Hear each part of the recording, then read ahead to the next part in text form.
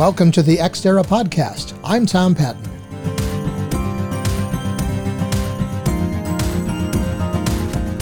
The Xterra mission is to explore and discuss the business of space and its effect on the national and global economy as well as life on Earth. How does what happens in space affect your life every day? That's what we're exploring on the Xterra website as well as on this podcast every week.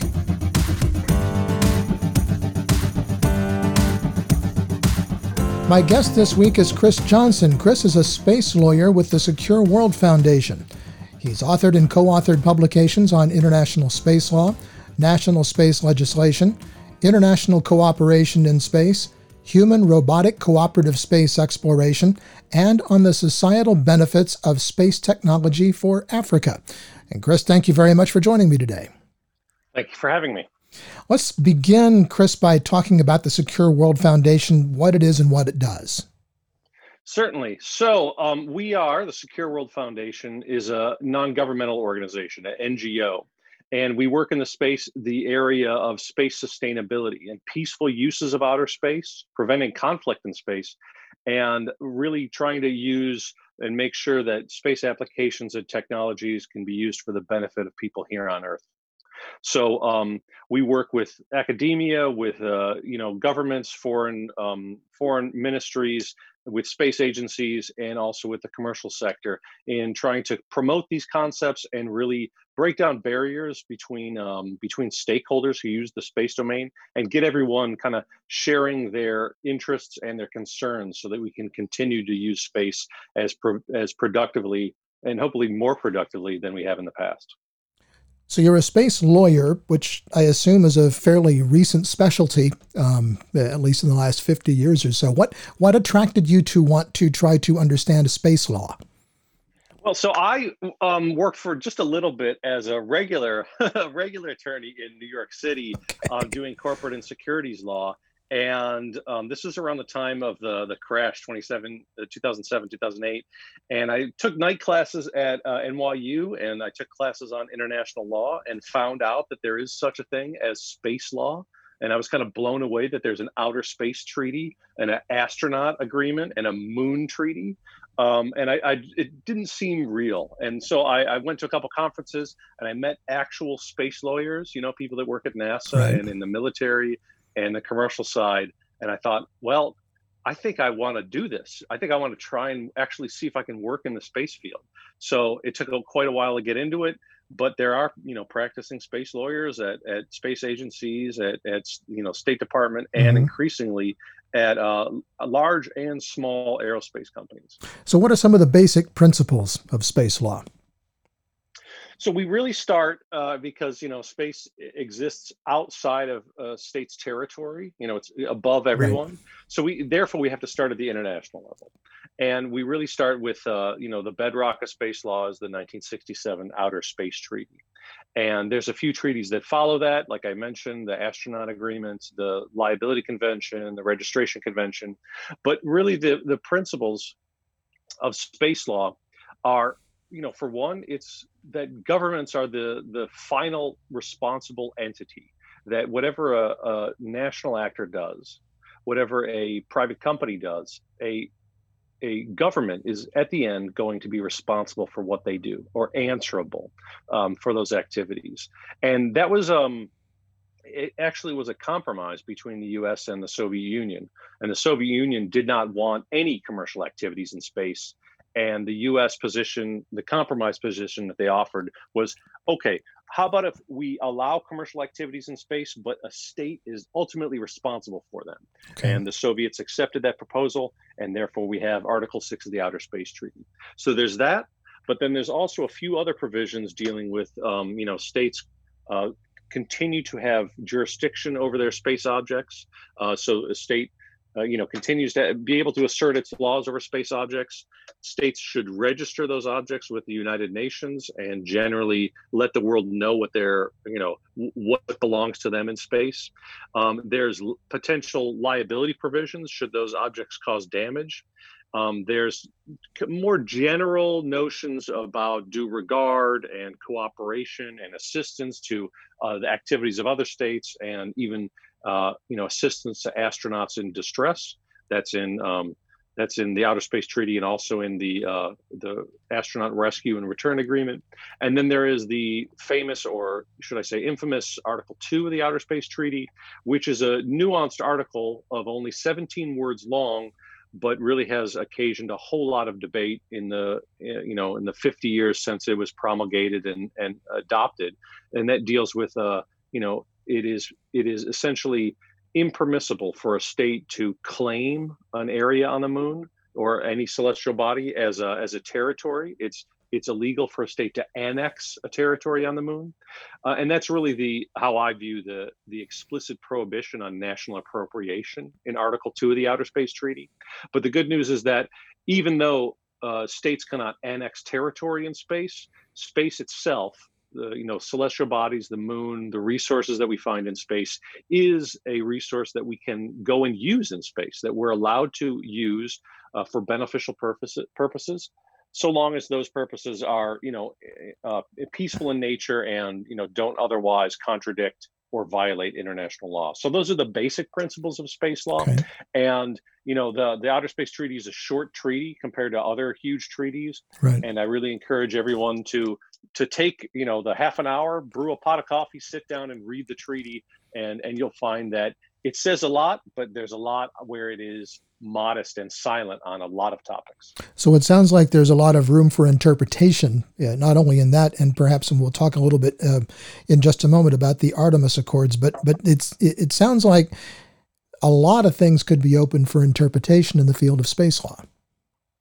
I think that's true because we have some general principles that we find in the treaty about assistance and cooperation and due regard to the corresponding interests of other states, and even phrases like in Article 2, the national appropriation. And we have what the treaty requires, which was good enough in 1967 to open up space and just begin exploring space. But as space activities have become more comprehensive and sophisticated, more actors have undertaken activities, and more, there's just a greater, huge horizon of things we want to do in space. We look back at a treaty from 1967 for any answers or guidance, and the guidance that we get is sometimes increasingly vague and insufficient to really foster what we want to do in space. Now, when most people say the word Artemis when they're talking about space, they think about NASA's mission to the moon, but there's also something called the Artemis Accords. What are the Artemis Accords, and what is the impact on those accords on space law?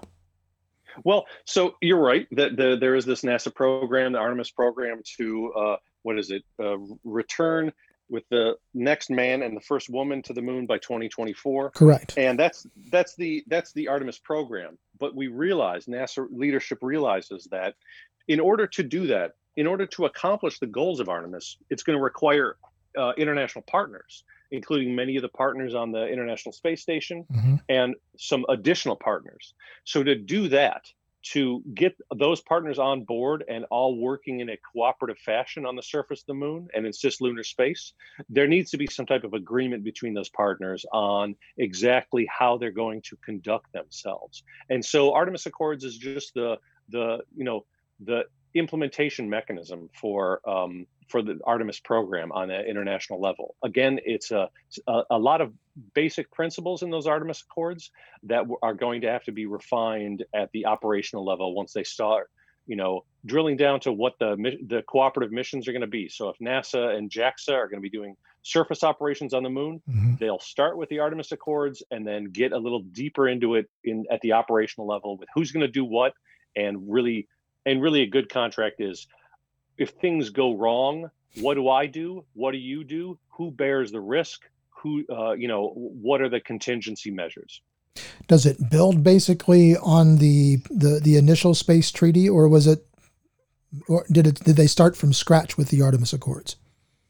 It definitely builds and really complements the Outer Space Treaty. So if there's 10 provisions or principles in the Artemis Accords, 6 or 7 or 8 of those really just reiterate and reaffirm what's in the Outer Space Treaty and say that this is in the Outer Space Treaty and it's relevant and applicable and necessary to conduct Artemis missions.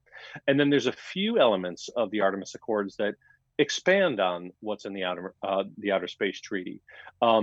As I mentioned, there's certain silences or vagaries in the Outer Space Treaty that do need to be refined and elucidated with further clarification and specificity. So one of those is on transparency. Another Mhm. one is on interoperability, so that Artemis partners, if they're going to be conducting cooperative missions on the moon, their activities should be interoperable. And interoperability is not in the Outer Space Treaty. Okay. And then another one is on deconfliction of activities. So that's merely if I'm going to be, over here on the moon, in a crater, setting up a scientific observatory, and you're going to be downrange or a few kilometers away, and you're going to be setting up a habitation or a mining facility, and a few kilometers elsewhere, there's going to be, say, a Apollo heritage site. Mhm. The deconfliction of activities in the Artemis Accords is going to deal with, okay, we can all do those activities, but we have to do it in a way that doesn't prejudice or negatively affect what the other partners are going to do. So that's not necessarily in the Outer Space Treaty, but it certainly accords with, and it certainly is congruent with what's in the Outer Space Treaty. So those are just some of the principles in Artemis that are going to be necessary to actually do successful, sustainable activities on the moon. The first 50 or so years of spaceflight revolved around, can we do it? There was a lot of, can we do it? Can we put people in space? Can we go to the moon? Can we build a space station? Can we do it? And we've kind of proven that we have. And so now we're looking at space commerce becoming really a larger and larger part of space flight. What is the legal basis for all of the commerce that is already being done and may be done in space in the future? Yeah, I really like that conception of, the first 50 years where can we do it? Now it's, why are we doing it, and can we continue to do it, and can we do it in a sustainable fashion that's really productive? So I mentioned, space law begins at the international level, and it's really when your listeners sit down and read Article 6 and Article 7 of the Outer Space Treaty, it deals with authorization and continuing supervision. So states, as I mentioned, are responsible to other states for their national activities. But the flip side of that is states are under a positive obligation to authorize and to continually supervise those national activities, including the activities of non-governmental, i.e. private actors, for continuing compliance with the Outer Space Treaty and with the other applicable principles of space law. So states have that obligation to go and authorize and supervise and really understand what private actors are supposed to be, are doing, and making sure that it does not violate and really is in the spirit of international space law. And then guess what? Beyond that, international law is essentially silent. Whatever is states are prohibited to doing, private actors are also prohibited from doing. So, Article 4 of the Outer Space Treaty says that states cannot place, weapons of mass destruction in space. Okay. Well, guess what? So private entities cannot do that also. So that's all I would say on the international level. But then beyond that, we have national space legislation. And so we look at the national space legislation in the U.S. It's Title 51 of the United States Code, Mhm. and that deals with launching and there's some on orbit elements and requirements in there. And then we have the FCC regulatory scheme for allocating frequencies. So FCC and FAA are really the operative entities at the governmental level. And then increasingly, the Department of Commerce is taking a more active role in fostering commercial space, but also the front door of the house of government regulation in regulating commercial activities. When you look at all of these different bodies, these different states, and I use states in the sense of nationalities that are creating their own space laws, when you look at the opportunity for cooperation, do you feel like there's going to be that cooperation? Is it, or because we have U.S. laws, we have European laws with ESA, Japanese laws with JAXA, Russian laws with Roscosmos. How do you get all these people together to come up with a common space law? Yeah, I mean, there is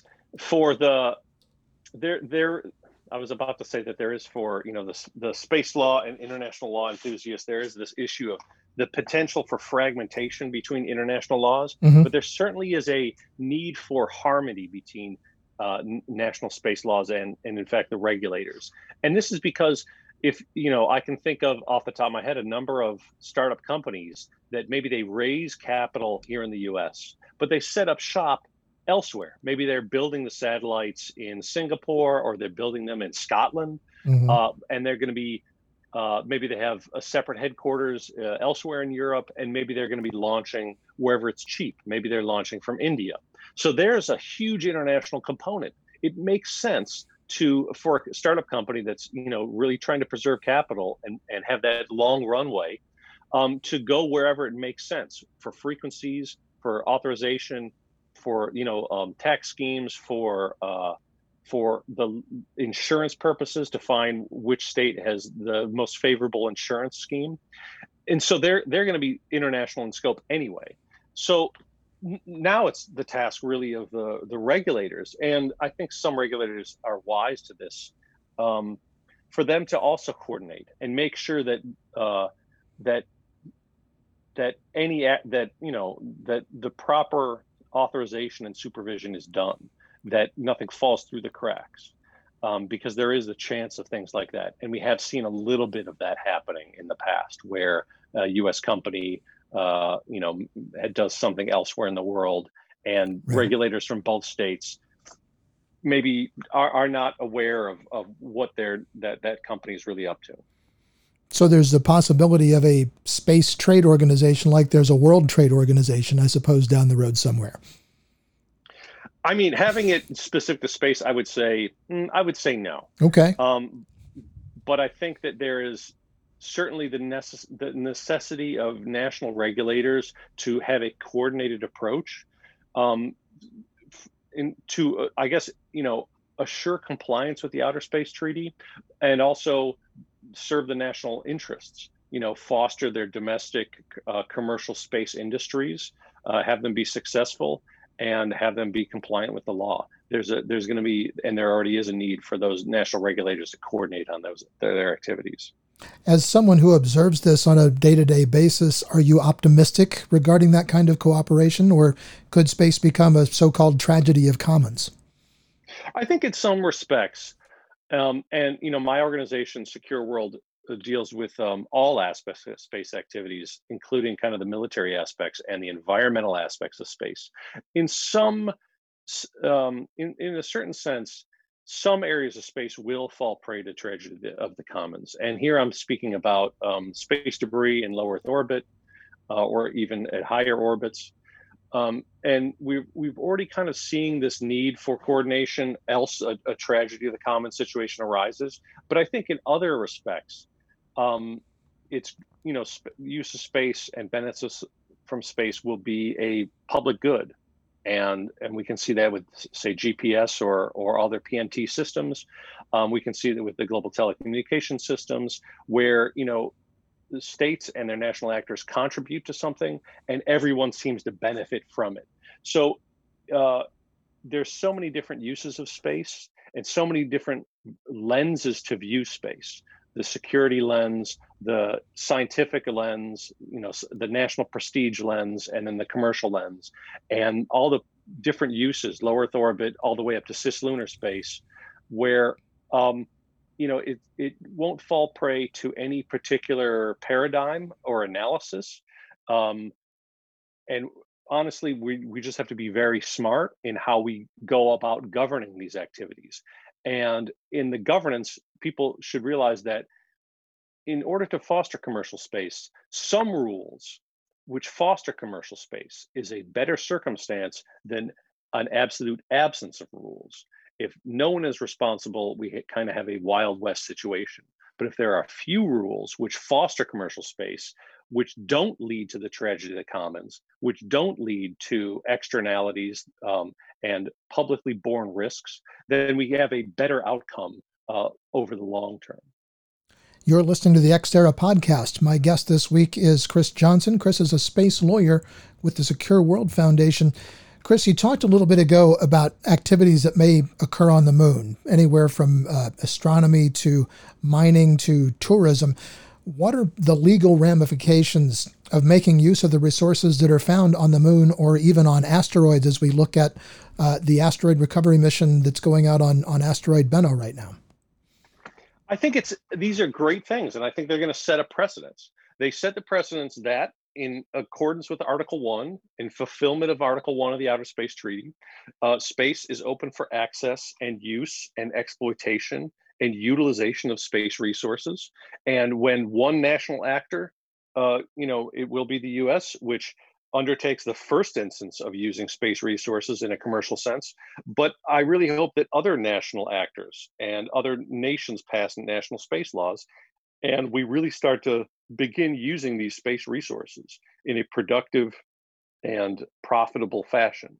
And as that activity comes online, I guarantee that national actors working at the international realm will start to come up with some rules, some basic rules governing how those activities are conducted. We don't want to have a land grab or territorial claims in space, but we can certainly use space resources in a productive fashion, which really fosters long-term sustainability of space and really inhabitation and long-term presence and what they call development of space resources and locations on the moon and asteroids, et cetera, et cetera. But then, other than the original Outer Space Treaty, what is it that prevents a nation or a company, for that matter? Because, as you know, anybody who's ever watched one of the gold mining shows on reality television knows that people are very, very protective of their claims. They find an area with resources and they don't want somebody else to come in and quote unquote claim jump and take those resources as well. So where will the laws come from that prevent those kinds of activities if nobody can own the moon or can claim any territory on it?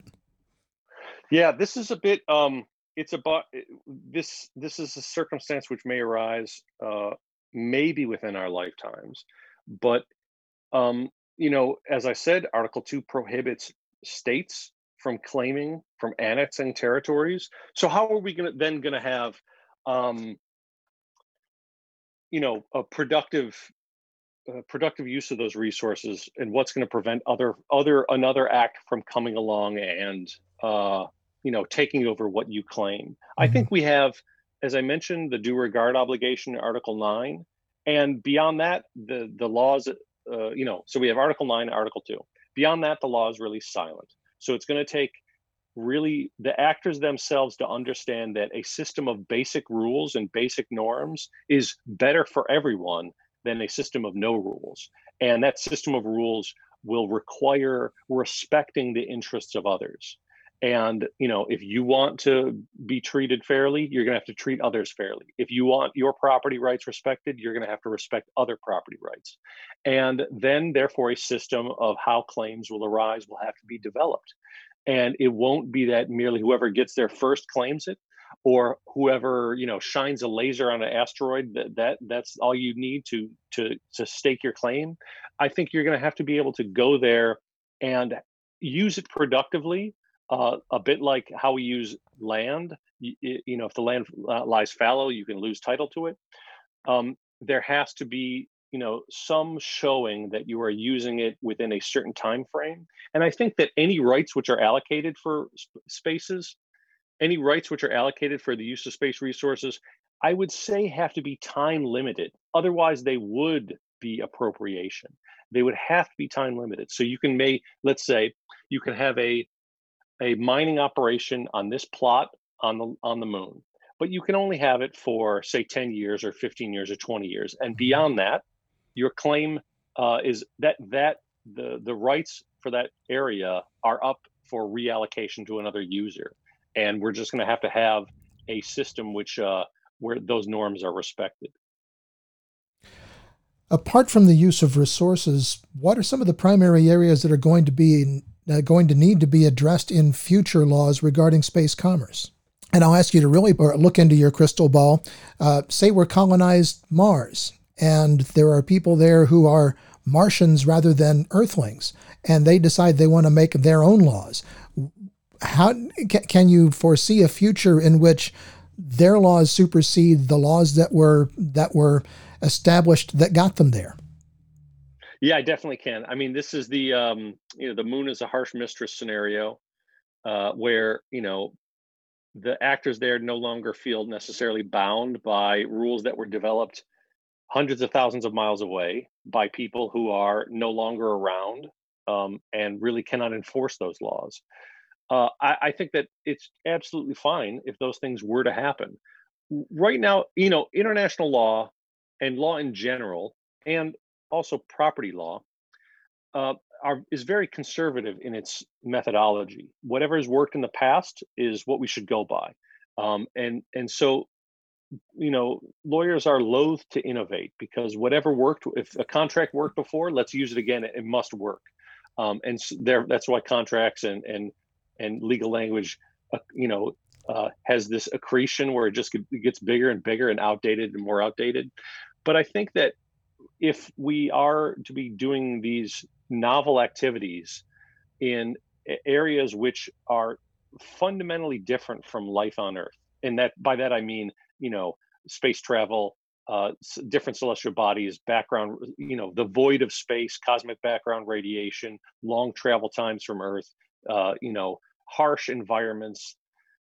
All of those circumstances are so different that we will have to come up with legal innovations. And I think that it's it's easy to think about these activities, but if you can imagine, um, actors from nation A on the surface of the moon, and they're hundreds of thousands of miles from home. Right. And then 2 kilometers away, there's actors from nation B.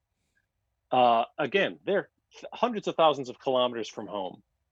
They're not going to look at each other and say that's a different state. They're going to, and those people are the other, and those people are our enemies or our competitors. They're going to look at those people and say, oh my gosh, they're up here with us too.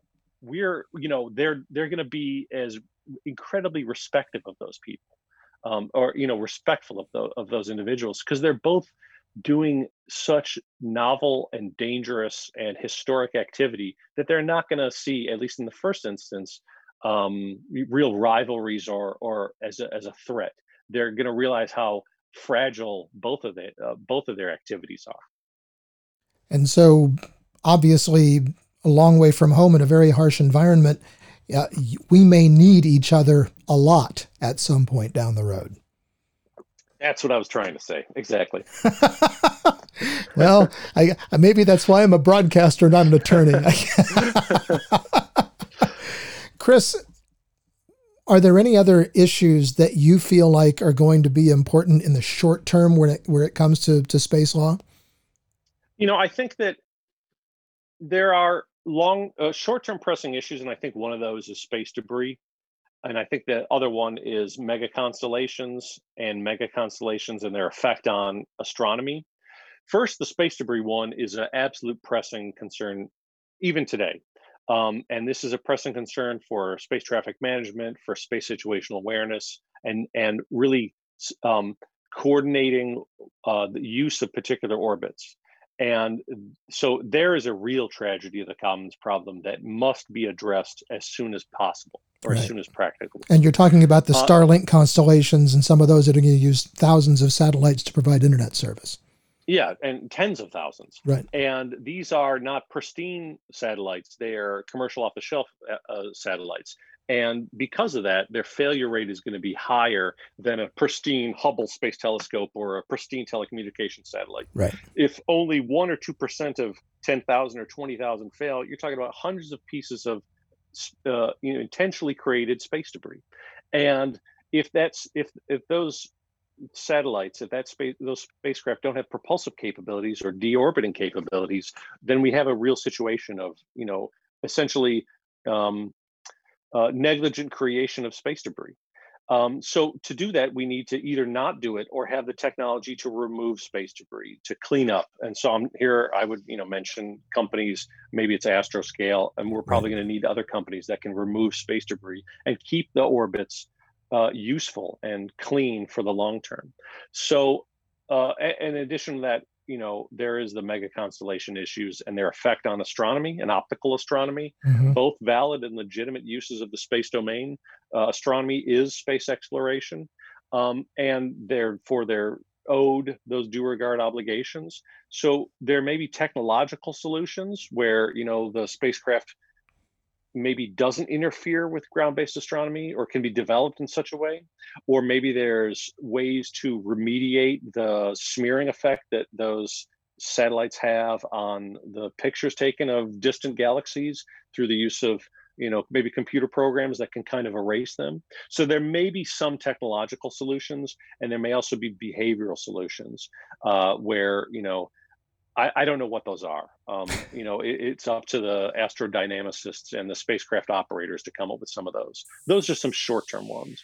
I would also mention I've been reading more about planetary defense and Mm-hmm. protecting the Earth from asteroids. So this is kind of a fascinating thing that I'm quite interested in.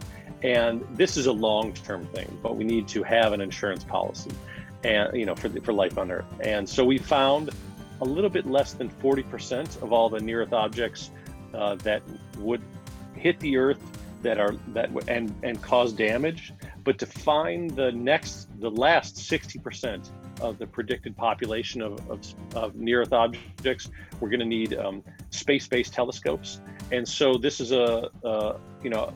that observation and cataloging and detection and characterization of near-Earth objects is a task that we need to get underway. And then additionally, there is the issues of, if we see an asteroid which is headed towards the Earth, what do we do then? And so that's the technologies for threat detection or threat mitigation, redirecting an asteroid or destroying the asteroid. And those technologies have yet to be tested. NASA has the DART mission, double asteroid redirect test. But guess what? The same technology to arrive at an asteroid and change its trajectory or destroy that asteroid, that same technology or similar technology could be used for asteroid mining. Mm-hmm. So here's an example where there may be some synergies between the asteroid miners and the asteroid threat mitigation and response actions. Chris, we're out of time. Thank you very much for joining us today. Thank you for having me. Thank you for joining us for the Xterra podcast. My guest has been Chris Johnson, a space lawyer with the Secure World Foundation. Find us on the web at xterrajsc.com, and be sure to like us on Facebook and follow us on Twitter at xterrajsc. Until next time, I'm Tom Patton. Thanks for listening.